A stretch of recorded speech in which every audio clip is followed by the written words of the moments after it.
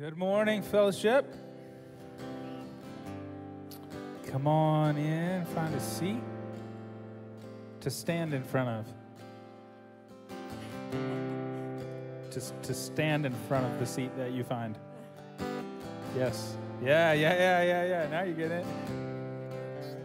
Good morning, y'all. We're excited to worship with you.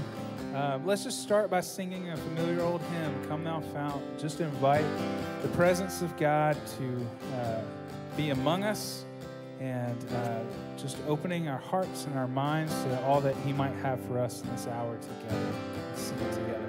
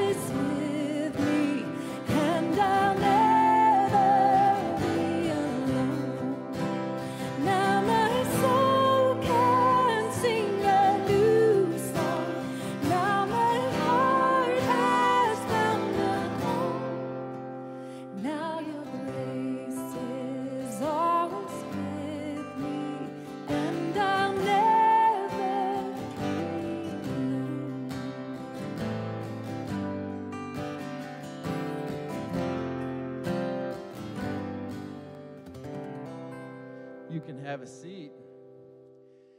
Well, good morning. Welcome to Fellowship. Good to see everyone. My name is Abel, and I am glad to be with y'all today in this new year. Couple things as we get the service started. First of all, if you're new, welcome. We really see new people as a gift to our church body, and we want to do everything we can to make you feel welcomed and help you get connected. And we'll talk a little bit more about that in a couple minutes. Secondly, we have Divorce Care is our ministry to those who have recently been divorced. And if you have gone through a divorce or knows someone who has, you know how painful and devastating it can be. And so it starts this Wednesday, and so you can sign up using this QR code. Well, if you joined us last Sunday, you heard Mark talk about looking back and remembering what God has done throughout this last year. And he also challenged and encouraged us to think about what is the Lord going to do and pray about, Lord, what are you going to do this next year? And to see God's handprint, see His fingerprints throughout our lives. And I heard a story recently, and I want to share it with y'all. So y'all welcome up Darren Merwin. Yes. Darren and his wife, Emily, moved here recently, and it's cool to hear how God has worked in their life in such a short amount of time, moving to Northwest Arkansas. So Darren is Mr. Mom this weekend and sharing with y'all, so proud of you. Thanks for doing this. Give us a little bit about you and Emily's background as it relates to church and just kind of since y'all have gotten married and before you moved here. Cool, thanks, April. So me and my wife have been married 9 years, and we come from different church backgrounds. So the beginning of our marriage was a little bit difficult to find a home church for us. We went she's Catholic, grew up Catholic, and I grew up non-denominational. So we went back and forth trying to figure out what was best for our family. And then about 6 years into marriage, we actually found a church home, and it was a church plant in Michigan that started with about 40 individuals meeting in a conference room in a hotel. And before we left Michigan, which would have been this past August, it grew to about 400 people. Yeah, so what stood out to me when Darren was sharing is like, man, they were part of this church for the first time in their marriage, that they were really getting involved and getting prepared leadership-wise. So they move here in August, and tell us about y'all's process of church hunting and how you landed here. Yeah, so obviously we've been here 6 months in Arkansas, so woo pig. I'm learning that still. Yeah. Honestly, the first time when my wife and I went by fellowship, it was pretty daunting from a size perspective, just coming from a church that started at 40, grew to 400. It seemed big, right? So we honestly were seeking other churches for the first couple weeks. It was so evident that the Lord was speaking to us to be here through friends, through people that we walked into a boutique downtown Bentonville. They were playing Christian music, and I went up to the counter. I said, "Hey, like, where do you go to church?" She said, "Fellowship Bentonville." So we found our way to Fellowship Bentonville about 30 days into our move, and the message that day they delivered talking about Discover groups, which we were like, hey, this is the best shot for us to understand what the church is about and meet new people. So we stepped right in week one, and really it's been a game changer. We've met a group of people that has now started a community group that I'm helping co-lead, and they're so persuasive that they even persuaded me to buy a mountain bike. So You're in. Woo pig and mountain bike. You're here. Yeah. Yeah, it was cool to hear their story of just God, those divine appointments, and just jumping into leadership and the courage that it takes. So 6 months, co-leading a community group starting tomorrow night, right? So pretty awesome. So if someone's new, what would you share with them about getting connected?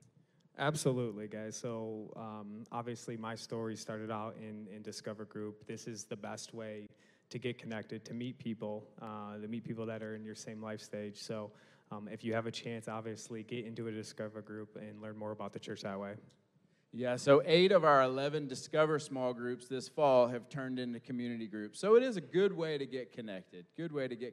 Best first step. And so after service, as you might have noticed walking in, we have some tables set up with balloons, and if you want to hear about men's group, women's small group, community group, or Discover small group, stop by one of these tables with balloons, and we would love to talk with you, visit with you. There are a bunch of people out there after service. So let me pray for us as we get going this morning. Lord Jesus, we love you. Heavenly Father, thank you for your guidance.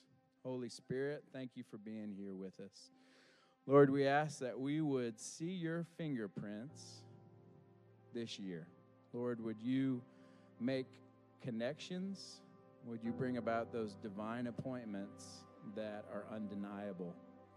We ask that you would change us this year, that you draw us close, and that we'd morph in more and more into the image of Jesus. We ask it in his powerful and precious name. Amen.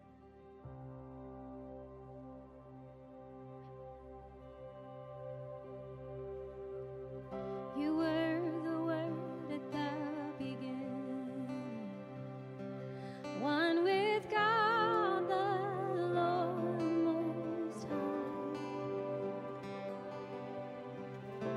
Your hidden glory in creation, now revealed in our Christ. What a beautiful name it is. What a beautiful name it is. The name of Jesus Christ, my King.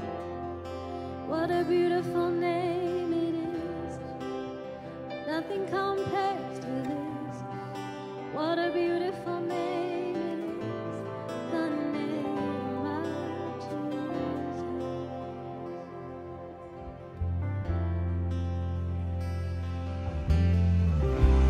Didn't want heaven without us. So Jesus, you brought heaven down. My sin was great, but your love, it was greater.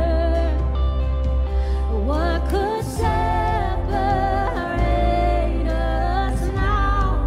What a wonderful name it is.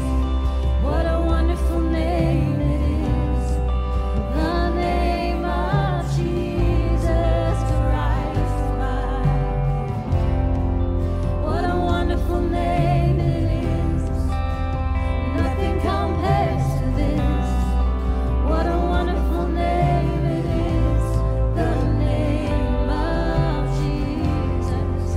What a wonderful name it is. The name of Jesus.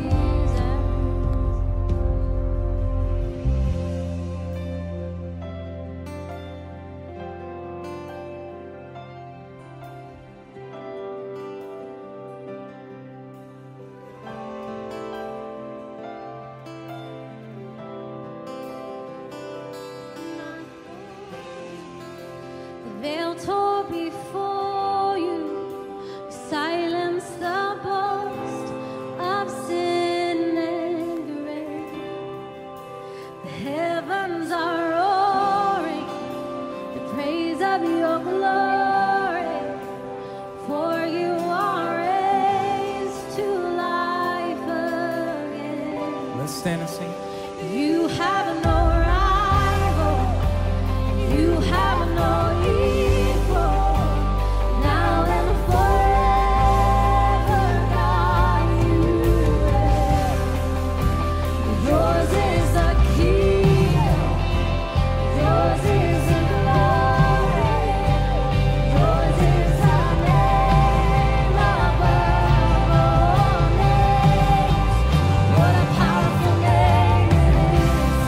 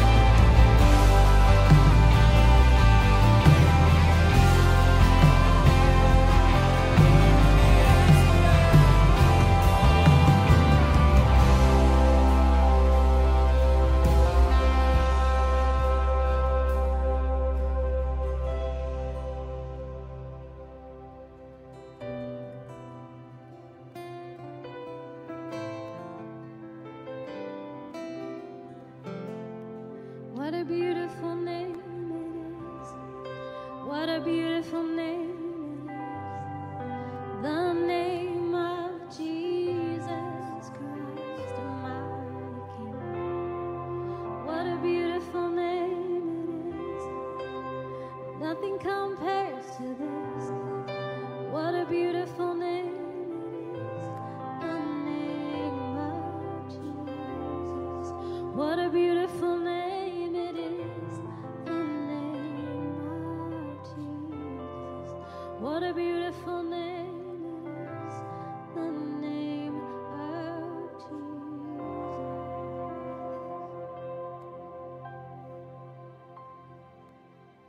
At the name of Jesus, we bow and confess. You are worthy to receive power and wealth and wisdom and strength and honor and glory and praise. At the name of Jesus, we sing and shout. You are holy, holy, holy. The whole earth is full of your glory. By the blood of Jesus, we are healed. Through the resurrection of Jesus, we live. In the name of Jesus, we offer all we have to the praise of Jesus. Amen.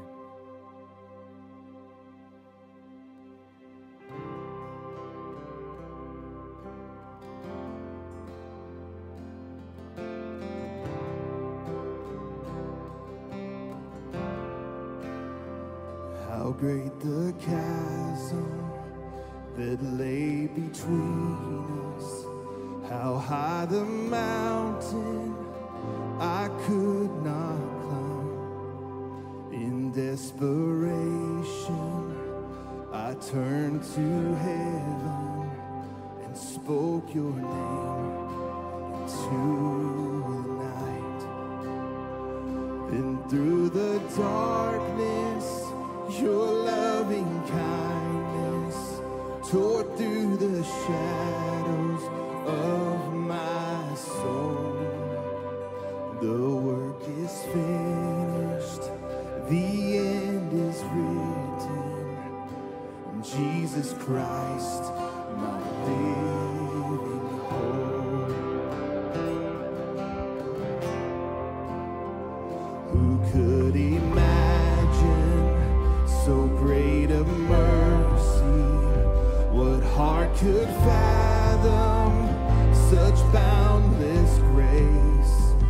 The God of ages stepped down from glory to wear my sin and bear my shame.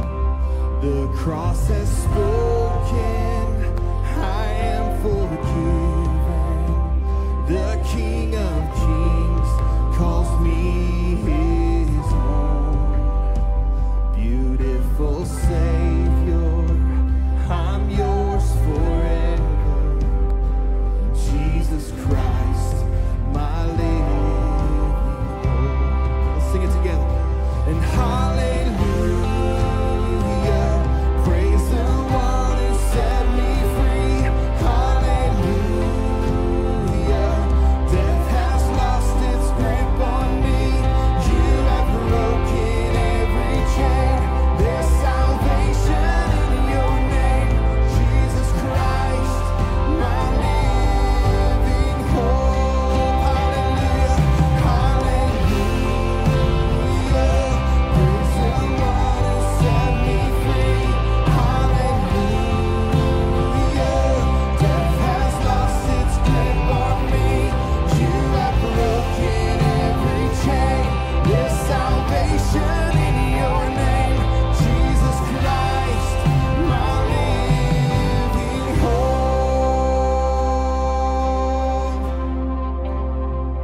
Then came the morning that sealed the promise. Your buried body began to breathe. And out of the silence, the roaring lion declared the grave has no claim on me. Then came the morning promise. Your buried body began to breathe. And out of the silence, the roaring lion declared the grave has no claim on me. Oh, Jesus, yours is the victory. Sing it out, hallelujah. Praise the one who set me free. Hallelujah. Death has lost its grip on me. You have broken every chain. There's salvation in your name, Jesus Christ, my living hope. Hallelujah. Praise the one who set me free. Hallelujah. Death has lost its grip on me. You have broken every chain. There's salvation in your name, Jesus Christ, my living hope. Jesus Christ, my living hope. Jesus Christ, my living hope.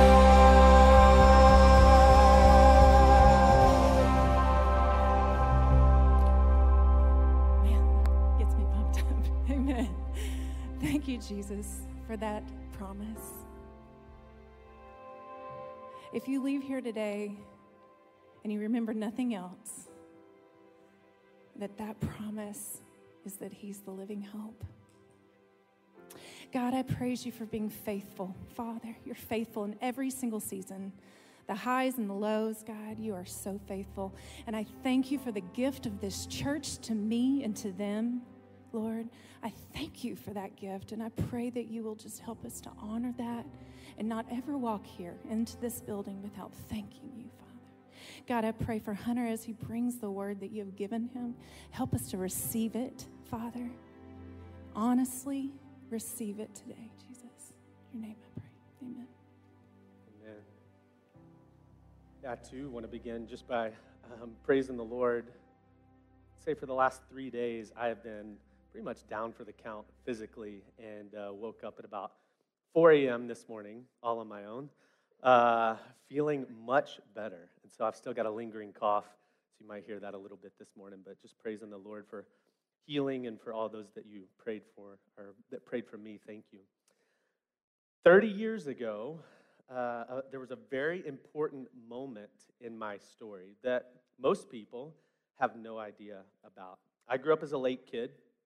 So I grew up in West Memphis, Arkansas, but just about every weekend during the summer, my family would make the drive through Parkin and Earl, through eastern Arkansas, where I grew up duck hunting, and we'd stop at Bulldog Restaurant in Bald Knob, which is a city in Arkansas. We'd pick up a couple movies at Jerry's Place in Drasco and end up at Greers Ferry Lake, which some of you may have been to before. And my favorite part of hanging out on the lake on our family's pontoon was hanging out around the cliff area. And I have so many memories of climbing up and jumping off. And by the way, this is me as a child. It's not my children. We do look a lot alike. But so many memories climbing up, jumping off. There's one memory, though, I don't have because I was too young, but my mom has, and she's told me this story many times, and it actually happened on the same day that this second picture was taken. We were hanging out by the cliffs, and like any 3-year-old boy, I loved to follow rules. Love it. And so my parents had rules about life jackets and life belts and safety, and they were very diligent, always keeping an eye on us.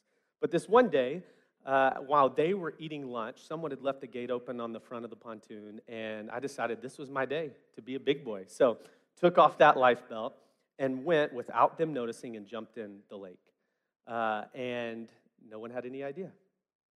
So a few seconds go by, and my mom hears screaming coming from the top of the cliffs where we happen to be parked, and it's two people jumping up and down and pointing into the water and screaming something, but she couldn't hear what they were saying. And so she stands up, and she's looking, she's like, Where's Hunter? Where's my son? She goes to the front, and there I am in the water, basically underwater, bobbing up and down as a 3-year-old trying to stay alive. And my mom jumps in and rescues me. And obviously, she's in tears. She gets me into the boat, and all she wants to do is to thank these 2 people. And she looks up on the cliffs, and they're gone. She has no idea where they went or who they were. And you might hear that story and go, 1, that's crazy. Very glad you're safe. 2, it's so distant from you that it's not that significant of a story for you, right? It is for me. Very significant. For one main reason, it's the story that almost ended the story. Way too early. Had it not been for those 2 people, those 2 angels, 2 whoever they were, alerting my mom that I was there, the story would have ended a lot earlier than I or anyone else had planned. I wouldn't be here. The last 30 years wouldn't have happened. Our family would look so much different. And, it's one thing when an individual has a moment like that, when a story almost ends. But what about a whole people group? And there are moments in history where whole races of people, whole people groups, have either been so oppressed, marginalized, whatever, that their whole entire race was almost wiped out. It's happened many times, and actually we have a moment recorded in the book of Esther where that takes place, where we see the people of God almost completely extinguished, murdered. Every single one of them is a story that almost ended the story. A lot of people don't necessarily know this story super well. You may have heard it, you may know parts of it, but it is a very significant story for you. Think about it. This is the people of God.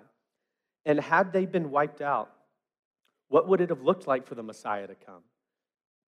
What would it have looked like for us to hear the gospel, for that good news to be transferred all the way to us? There's so many questions. And so even though you may not be Jewish, this is an important part of your story because of the way that it almost ended. And so for the next 12 weeks, we're going to spend time in 2 Old Testament books, both Esther and Daniel. And both of these are at basically the end of the chronological story of the Old Testament in a lot of ways. They're not necessarily at the end of the Old Testament as we have written, but near the end of the chronology. And if you've never had a look in depth at the story of the Old Testament as we watch this story follow the Jews and their different generations and how God preserves them, I would encourage you to look into Panorama of the Bible. It's curriculum that has been produced in-house by Robert Cupp years ago. He's actually teaching it on campus. He started this morning at the 8:45 service. He'll do it for 12 weeks. But all of the information is online. It's free. You can download the book. You can follow along, watch the videos on your own time. And it's just a good way to get a healthy perspective of what the story of God is and kind of an overview of it. But simply put, here's kind of where we're at when we get to the book of Esther. After the people of God are delivered out of Egypt, they receive the law, they wander through the wilderness, they conquer the land that was promised to them, they disobey God, they begin asking for judges and rulers and kings, and they really start running from God, and the kingdom actually splits in 2, and eventually God actually gives them over to judgment to be captured and taken into exile. And so you get to this point in the story where you now got the people of God living in a place that's not their own home, and the people around them, the people in control, the governing authorities, do not follow the God that they worship. So all of this has taken place around the 6th century BC, so that's like 600 to 500, in that range. And after Judah was conquered by the Babylonians at the beginning of this century, you've got later on, during the 70 years of exile, a chance for the Jews to actually go back home. They can return. They're given the opportunity to go rebuild the wall, to rebuild the temple, to rebuild this people and this society that's been broken down. You've got a change of power from Babylonians to Persians, and you have some Jews that decide to stay scattered, that they don't go back home. And these 2 books actually pick up in these 2 sections. So the book of Daniel, we're going to see here in 4 weeks, actually really hit on this exile period. Esther actually appears after they've had a chance to go back, but some stay scattered. Now, you're probably noticing something. Esther comes after Daniel in the timeline. So why are we teaching Esther first? I don't know. This is what I was given. So this is the way they printed the books. Yeah, that's really it. Maybe because it's 4 weeks and it's a little bit shorter and Daniel's much more complex, and so we're just going to knock this one out. But in a lot of ways, it's probably too because the book of Esther actually comes before Daniel in Scripture, which is interesting because it doesn't chronologically. And so it's just an important note that not all of the Bible is in chronological order. Generally it is, but there are sometimes that the genre of the writing will actually pull it out and put it in association with other genres, which is what happens here. Daniel definitely has some narrative in it. You'll see there's lots of really cool stories, but because it's such a prophetic book, it's actually going to get pulled and placed with the other prophecies in those prophetic books. And so that's why we've got that split. But we'll be back up in 4 weeks to talk about Daniel. Today's all about Esther. And why would we study this book? Number one, it's like the story I already told you. It's a story that almost ended the story. And you're going to see that it has real implications for us. It's one of the major incidents of anti-Semitism in the history of the Jews. Obviously not the only one, but an important one nonetheless for us to know. Because even though we may not be Jewish, this is where the good news of God's plan comes through. Number two, it helps explain why Jews celebrate the holiday of Purim. You may be going, what is that? Why do I need to know about it? It's a Jewish festival, feast, holiday that they celebrate. It's the most secular of all the ones that they celebrate, and it has a feel of like Carnival. So there's lots of costumes and parades and things like that. It'll be coming up on March 6th. But basically what this holiday commemorates is the story of Esther and the preservation of God's people throughout history and the fact that they were not wiped out. And so again, it's good for us to know that as you may start seeing in the next couple of months, stories of this, news headlines of this celebration in early March. But really, you're probably still going, I'm not Jewish though. Why would I study a Jewish history book that tells this story? And here's one of the main reasons. You're going to have these people living in exile. And it's a way for us to see people who've gone before us, to understand stories of what does it look like for the people of God to live in a place that is not their own, with ruling authorities that do not agree with them. How do we actually live? And you may be going, but we're not in exile, we're in America. Well, Peter says differently. He says about the people of God in general, right? We are a chosen people, a royal priesthood, a holy nation, God's special possession. And as believers living on earth, no matter where we live, we are foreigners and exiles. We are living in a place that is not our home and that is constantly going to have different values than what we might believe and is constantly not going to follow the God that we worship and follow. And so we get to witness the actions of people who go before us. In Daniel, you'll see a lot of people, a lot of actions to mimic.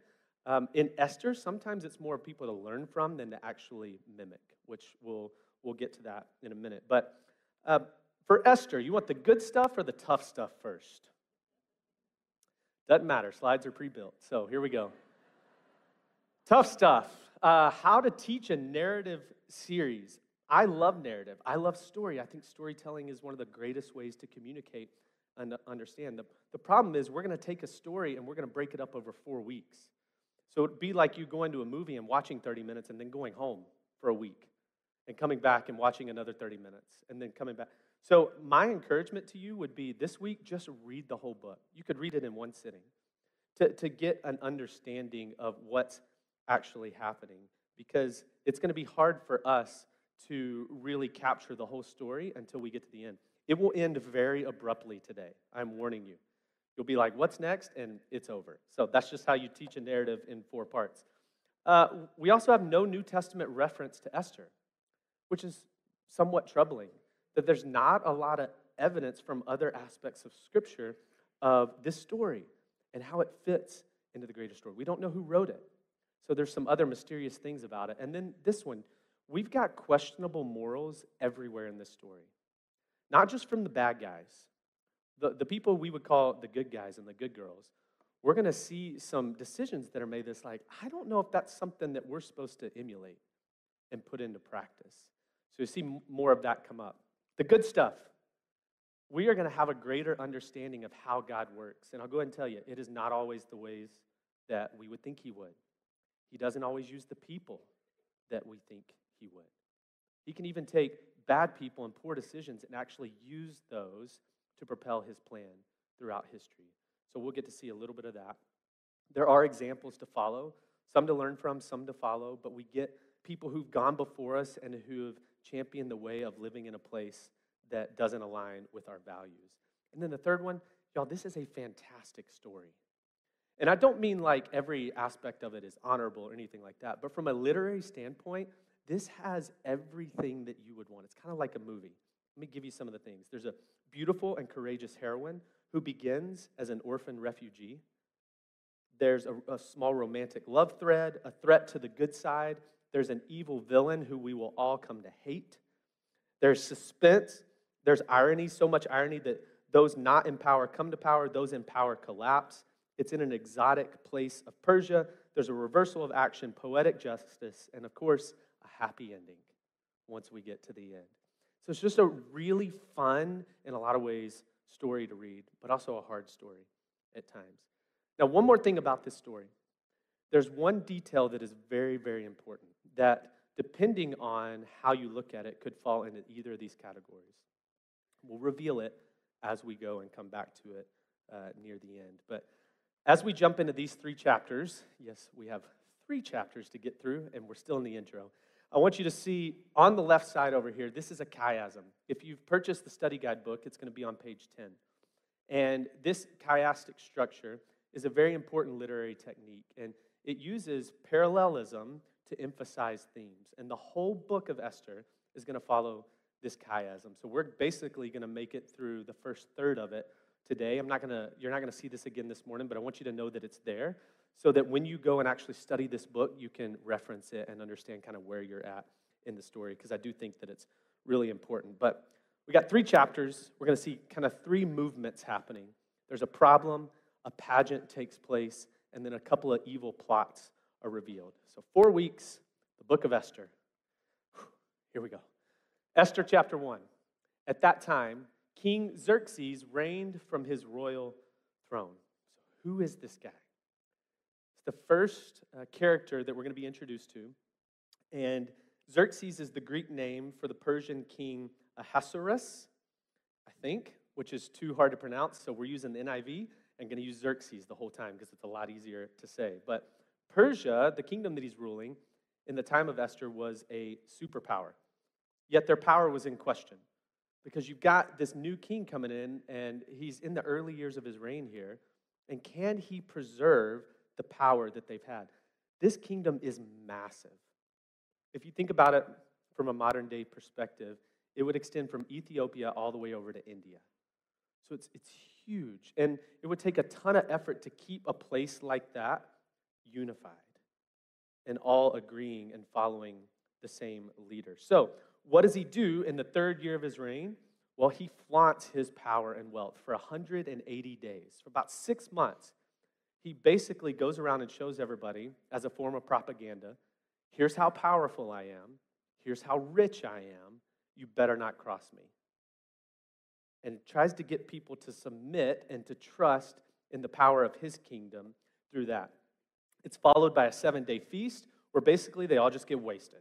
It says in verse 8 that all of these restrictions on drinking thrown out the window. Like, drink as much as you want. And I'm sure there were a plethora of sins that came along with that. But here's what we're going to see about Xerxes, and I'll introduce you to each character as we go. 2 things to highlight. He's indecisive and idolatrous. You're going to see that he makes so many decisions out of what pleases him and out of pleasure. Is this pleasing to the body, to the eye? So there's an idolatry there, but also he can't even make those decisions on his own. You've got one of the most powerful people, one of the most powerful kingdoms, and he's going to rely on the persuasion of all of those around him to tell him what to do. And he's always like, yeah, I guess that sounds good. That pleases me.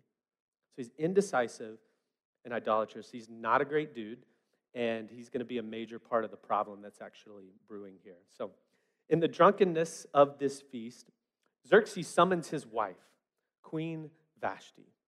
And he says, I want her to come in before me, before the people, before the nobles, to, quote, display her beauty because she was lovely to look at. If you've wondered what an evil, sexualized, chauvinistic treatment of women looks like, all you got to do is look at Xerxes and what is happening to the oppression of women in this kingdom. So many of the things that you're going to see, it says he does because it was pleasing to him at no cost or at no care for the expense to others. We're not given a ton of details exactly what he's asking here, but when I piece things together, when I look at his character, the state of this Persian Empire, I wouldn't be surprised if he's saying, hey, I want her brought in nude so that everyone can stare at my queen and be jealous and see what I have and look at her body. So what does she do? She says, nope, I will not do that. So this is all we get on Queen Vashti. And I'm going to give you these two words to remember. She's beautiful. Scripture says that she was lovely to look at, but also she is bold and not afraid to stand up to the king and not be treated as a piece of property to ogle at. Because of her unwillingness, this bold move to actually submit to the king's request, she's going to be removed as queen, disregarded. We're not going to hear from her again. And so in a weird way, and this may be a little controversial to say, but Vashti may be the most honorable person in this story because this is all we get, just this little snippet. We don't know anything else about her life. She may have been crazy, but here's what we know. She wasn't going to be treated that way and wasn't afraid to say that. So when we continue in verse 17, we see the male ego on full display here. Fear arises in those close to the king, and they're like, hey, if the queen is willing to do this, what are other women going to do across the whole kingdom? Like, we've got to put out this fire now. So let's come up with this plan, or we're going to have an uprising. There will be so much disrespect from women across the kingdom. So the people close to the king say, again, if this pleases you, here would be our suggestion. Issue a royal decree that cannot be repealed, that tells people of Vashti's actions. And we're going to remove her from being queen. We're going to take the crown from her. She's never going to be allowed in your presence again. This is his wife. And they're saying, get her out of here because she does not respect you. And if we don't do something this strong, think of what could happen when people start to hear about this. And so the chapter ends with the king agreeing and basically sending out letters and telling people like, hey, here's what happened. She's been removed. And the scripture tells us that he sends out this decree to make every man the master of his own household. So there's so many problems brewing already, even in chapter 1. Probably the biggest is the oppression of women and what it was like to be a woman in that society. But here's how I would summarize it for the sake of our story. Some of God's people are living under the pagan rule of a corrupt king. And any form of disobedience may lead to their demise, just as we've seen with Vashti. Now, we haven't been introduced to these people of God yet, God's people, but they're coming. They're about to appear. And we've got one chapter down. I'm sure we didn't skip a thing. So chapter 2 begins with this. Here's the plan that is going to be put on, because there's a vacancy for a queen. And so the personal attendants say, hey, let's do this. Let's have this beauty pageant. Let's recruit all of the most beautiful young virgins across the land. We'll bring them here to you, king. We will beautify them for 12 months. We'll give them oils and spices and good food and a great place to stay. We're going to make them even more presentable to you. And then the way it sounds to me, each woman would have one night to sleep with the king, and may the best one win. Whoever is able to please him the most will become queen. One of my friends after the last service said, man, when you're talking about that, I was like, kind of sounds like The Bachelor. And it's way worse, I assure you. There's a lot more complicated things going on here. I think a lot of these women were forced into this. And I told you that, there's a lot of questionable morals here. This isn't even questionable. This is just gross and really, really hard to read. And so the pageant begins. And this is where we're introduced to two characters. You've got people going around getting the most beautiful young virgins, and we meet Mordecai and Hadassah. Hadassah's name would be changed to Esther, probably to help conceal her identity in this process. But what do we know about them? Well, they're both Jewish.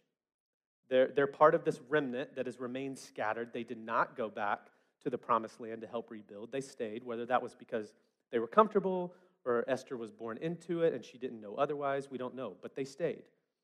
And so you've got these cousins who seem to have a great relationship. Esther's parents die, and so Mordecai does the honorable thing and actually helps raise her as his own daughter.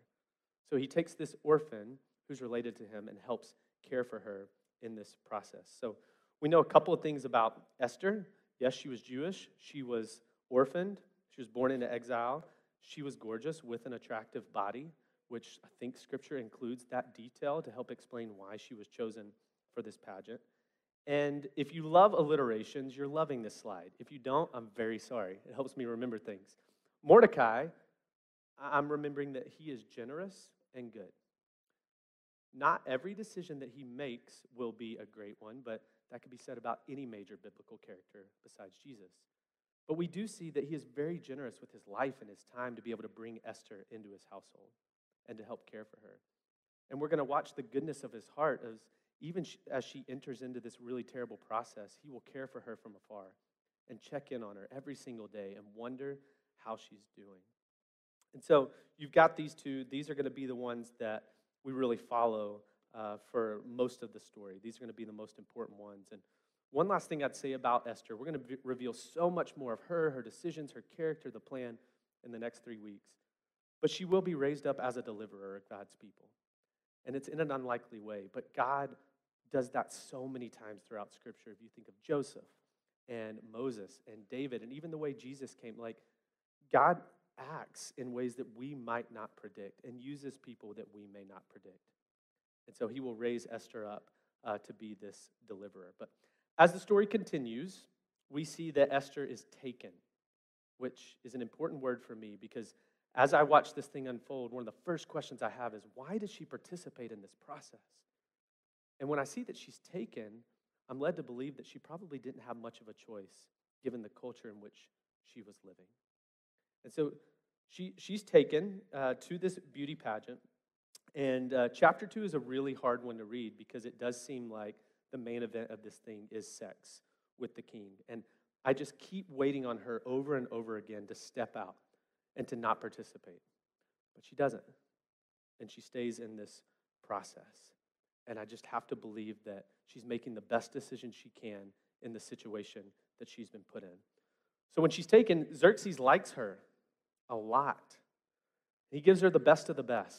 7 attendants devoted to her care, the best place to stay, special food. But verse 10 reveals a very important aspect. She had not revealed her nationality. Xerxes had no idea that she was Jewish, which Mordecai, it says, told her not to say that, probably to keep her safe, because we'll see later on there's still quite a bit of hostility against Jewish people. But every single day, Mordecai would walk near to where she was and check on her. And I have to assume that because he loved her as part of his family, there was incredible sadness watching her go through this process. And the next few verses reveal that Esther, like the other women, gets her one night with the king. And she wins. So as I'm reading it, again, I'm expecting her to sneak in a knife and like stab him and cause like a Jewish uprising or something. But she doesn't. And Xerxes is most attracted to Esther. And there's an aspect to Esther that she is living in this exile world in which she is. And she's living in some ways amongst the rules that are there. And I'm not saying that's honorable, and I'm not saying it's wrong. I don't have enough facts to make that call and to say that. But I can say this. Living in exile, like we do, is not always black and white. And God can end up using situations that use poor decisions to still use those for his glory. So you've got this pageant, and here's the way I'd summarize it. A corrupt and carnal beauty contest allows Esther, a Jew, to become queen of Persia. It's a very unlikely rise for an orphan refugee who's still not even in her homeland. But that's what takes place. That's what God uses. So chapter 2 verse 21, reveals this next part of the story, which right after this pageant begins and ends, we now see this first plot come to light. And it's a quick one. There's going to be a plot to assassinate the king, and it's an inside job. It comes from two of his officers who, for whatever reason, want to conspire to kill him. And Mordecai actually overhears this plot. And so if I'm Mordecai, I'm like, I ain't telling anybody because I want this dude dead, right? He's awful. Like, Mordecai, just let it happen. But Mordecai's looking out for Esther, who's close with the king, and who knows what would happen. And so he actually takes this information, he gives it to Esther. Esther turns it into the king. An important note, she actually gives Mordecai credit, and they find out that, yes, this plot was true, and they kill those two people and snuff it out. And so you've got this plot that's now taken place. Mordecai has done some incredible things, and the next verse says that King Xerxes honored Haman, which kind of seems a little bit out of the blue. And there's this declaration that people should honor and respect Haman, that they should kneel to him to show him respect. And notice, Mordecai refuses. He will not bow down to him. He will not kneel to him and show him this honor. Why? Why does Mordecai not kneel? I'll give you 4 options. Number one and number 2 are somewhat similar, but number 1, we're told not to worship man, so maybe he's saying, I will not worship him. But it doesn't seem like worship is the word being used here. It's honor. It's to kneel in honor. Number 2, we're not to fall at the feet of anyone but God, right? But when we get to chapter 8, you're going to see Esther fall at the feet of the king for certain reasons. So that's probably not it. Number 3, maybe Mordecai was racist against anyone who wasn't a Jew, and he just did not like this dude because he was Persian and what he had done to them, which could be the case. It could be any of those 3, but I really think it has to do with number 4. I think there was an aspect of jealousy here. Who had discovered the plot about the king? Mordecai. And after these officers are assassinated and someone gets promoted and honored, it's this guy named Haman, who we haven't even heard of yet. And I'm sure part of Mordecai is going like, that should be me. You've done nothing. And we're going to see that Haman is just a bad, bad dude. What do we know about him? Well, a couple of things. Anytime someone would see Haman, you know what they would say to him? Hey, man. I'm sorry. I had to. It was there. I had to go for it. Really, all we see is that from the beginning, Haman is evil and egotistic. He's out for his own good and pride. He's corrupt. He's a racist, as you'll see very clearly in just a minute. He is the villain. Okay, so if you're following this like a story, this is the bad guy. Okay, this is the one that no matter who reads this story, pretty much everyone agrees, we do not like him. He is evil. In fact, when Jews read this story, they read the book of Esther every year at Purim, a lot of times acted out. Whenever Haman comes into the story or his name is read or anything like that, everybody hisses, just to remember, like, this is the villain. And so Mordecai's refusal to kneel to him obviously does not go over well. The king's officials start questioning Mordecai every day, like, why will you not do this? You need to do this. And day after day, he refuses to do that. And so it ticks off Haman. The natural step for Haman would be to kill Mordecai, because Mordecai has disobeyed a command from the king. But he scoffs at that idea. Like, no. That is way too easy. I'm not going to let him get off that easy. I'm not going to kill Mordecai. I'm going to kill every single Jew that exists. I'm going to wipe out every single one of them across our whole kingdom. And so he puts this plot into motion, and he actually schedules out a day, a year from now. And you may be going, why don't they just, if they want to kill him, just kill him now. Think about how vast the kingdom is. There's no Twitter, there's no email, there's no way to get this information out quickly that like, hey, we're going to kill these people. It's going to take a long time to communicate that. And so he sets a date, a year in advance. In a lot of ways, it's like a save the date, the one you don't want to get. He's like, mark your calendars on this date in a year. We're going to kill every Jew that exists. As you can imagine, that caused some major panic, and the city of Susa was bewildered, was thrown into a ruckus. People didn't know what was going on.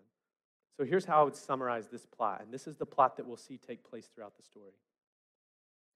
Out of evil, egotism, and fear, an edict is declared to wipe out the entire race of God's people. And guess what happens next? Got to come back next week. Told you it was going to end abrupt. For the next 3 weeks, you're going to see us as teachers work really hard to try to relate this story that seems so distant, so out of context for us, to actually relate it to our lives. We'll see themes of the absurdity of wickedness and just how evil and corrupt and crazy wickedness is, the human responsibility in God's work, the fact that there has to be something more than chance that's actually making things happen. But there's one very important detail that I have not covered about this book. And if you've studied Esther before, you're probably going, I can't believe he hasn't said that. He has no idea what he's talking about. Saved it for this. There's one thing that makes this book unique. And when we try to logically think about how God would work, perhaps the most illogical thing about this is who is not mentioned anywhere in the book. We haven't seen him in the first 3 chapters, and you won't see him the rest of the book. And it's God. It's not written in there. No mention of God. No mention of the law, of the sacrificial system, of offerings, of prayer. You'll have one mention of fasting. What do we do with that? I think we could run from it and say, like, well, this shouldn't even be in Scripture because God's not mentioned. But if we would trust the canonization process, the putting together of this word, that all of this, including the book of Esther, is God-breathed, I think it leads us to one very important question that we ask about this story, but we also need to be asking about our lives every single day, and it's this. Is it possible that God is working when I can't see it? Is it possible? Is it possible that God moved Mordecai close to that gate to be able to hear about the plot and to preserve the king and the queen? Is it possible that God used this really terrible process to allow Esther to become queen in order to later save his people? Is it possible? If you look hard as we study this, you will see the hidden hand of God at work. We'll try to bring it out multiple times. But it's an encouragement to you to go study and find these details. I have skipped so many details in these 3 chapters that probably you have questions of like, why wasn't that included? Go read. Go study. See where God is at work. But not just in this book, in your own life. As we move into 2023, I'm sure there are many of us, if not the majority of us, that are carrying things in from 2022, circumstances, situations that we do not want to be in, or pains that we were hoping to leave that have now followed us. And is it possible that God has not abandoned? Is it possible that he's still at work, not only in your life, but in the lives of those around you and in this church? Even when we can't see it etched in stone, is it possible? I know how I would answer that, and it's simply because of God's faithfulness in the past in my own life. But I can't answer that for you. But I can give you this encouragement that whenever I ask this question or get to this point, one of the best things that I can do is to worship. In this tension of, God, where are you? I don't see you. I don't feel you. Do you even exist? Like, how are you working? One of the best things that we as his people can do is to say, even though that's what I feel, and even though I can't see it, I will live by faith and I will worship. So as we study this book, and I'm very excited to study this book, that's our hope, is that we'll be able to see where God is working around us, to see where God is working in us, and that in all of that we'll choose to worship. So I want to invite you to stand as we close this morning with just that.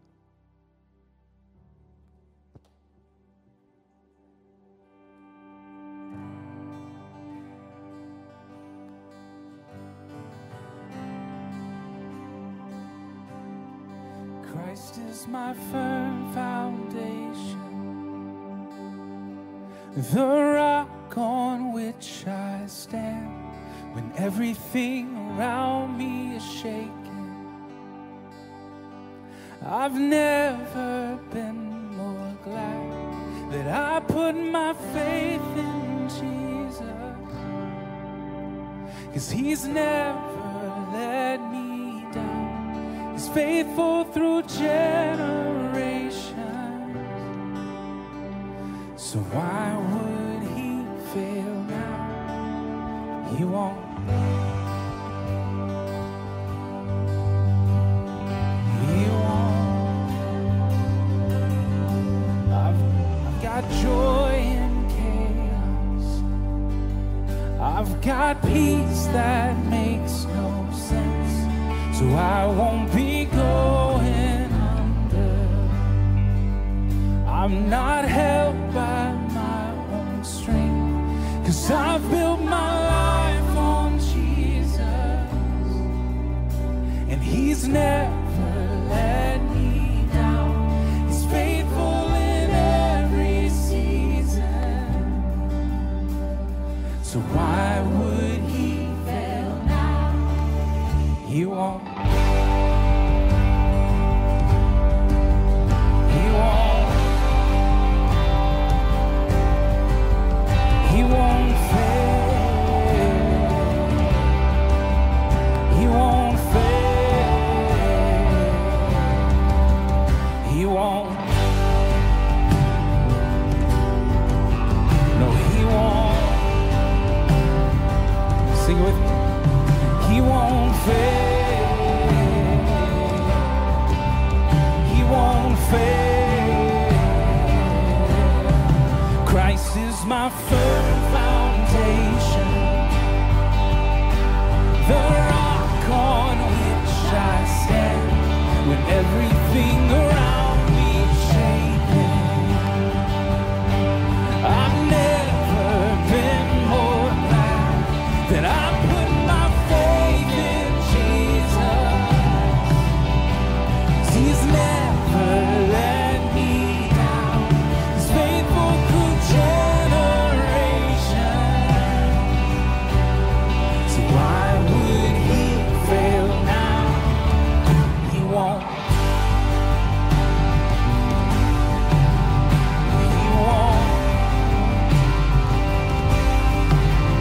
He won't fail. He won't fail.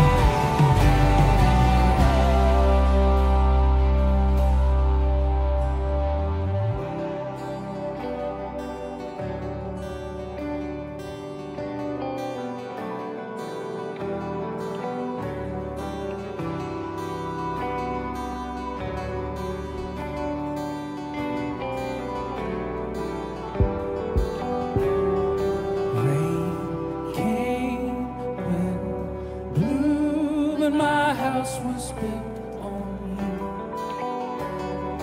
I'm safe with you. I'm gonna make it through. Sing that in faith.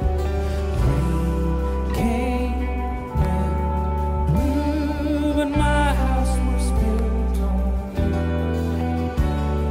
And I'm safe with you.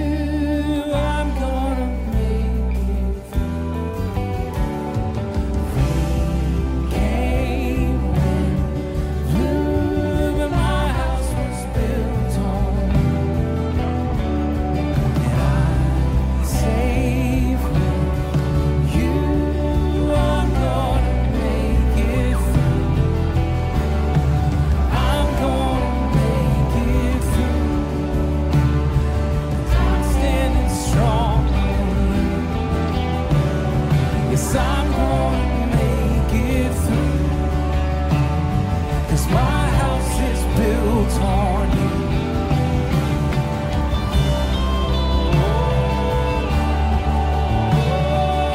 I'm gonna make it.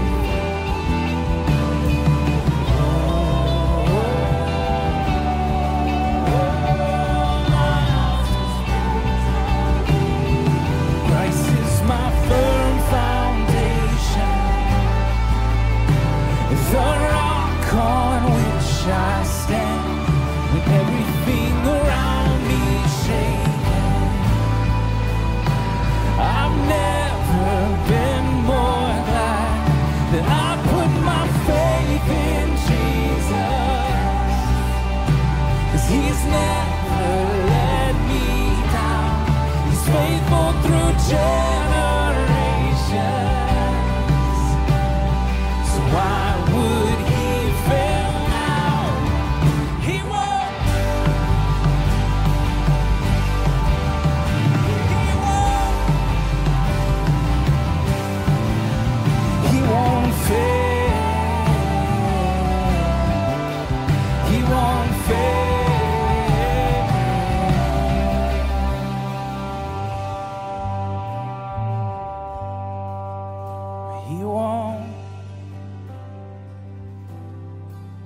He won't fail.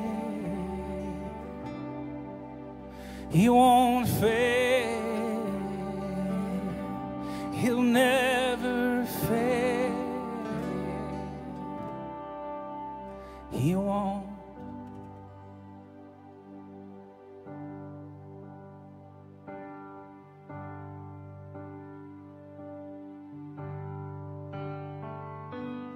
Great is thy faithfulness. Great is thy faithfulness. Morning by morning, new mercies I see. And all I have needed, thy hand hath provided. Great is thy faithfulness, Lord, unto me. What sweet words. What would this week look like if we just kept repeating those words? Great is his faithfulness. We know that living in this world as exiled people, there are many hurts and hang-ups and things that are heavy. And if you would like to have someone pray with you, we would love to pray with you after the service. And in the foyer today, I have met 3 or 4 people that are their very first time here. If you're here for the first time, we would love to connect with you at the connection booth after this service is over. And don't forget the balloons. If you need to get into a small group of any kind, men, women's, community group, Discover. We gather. What privilege we have to gather, and then we scatter to tell the world what we know. And as I pray and end today, it really is just the beginning of a week long of worshiping and remembering how faithful God is. Let's pray. Oh, Jesus, what a privilege to gather together. What a privilege to sing of your love and faithfulness with believers. And as we go into our community, Lord, would we be quick to tell of your goodness, of your faithfulness. Keep our eyes open to how you are working this week, and we want to join you. We love you, Jesus, in your precious name. Amen. See you next week.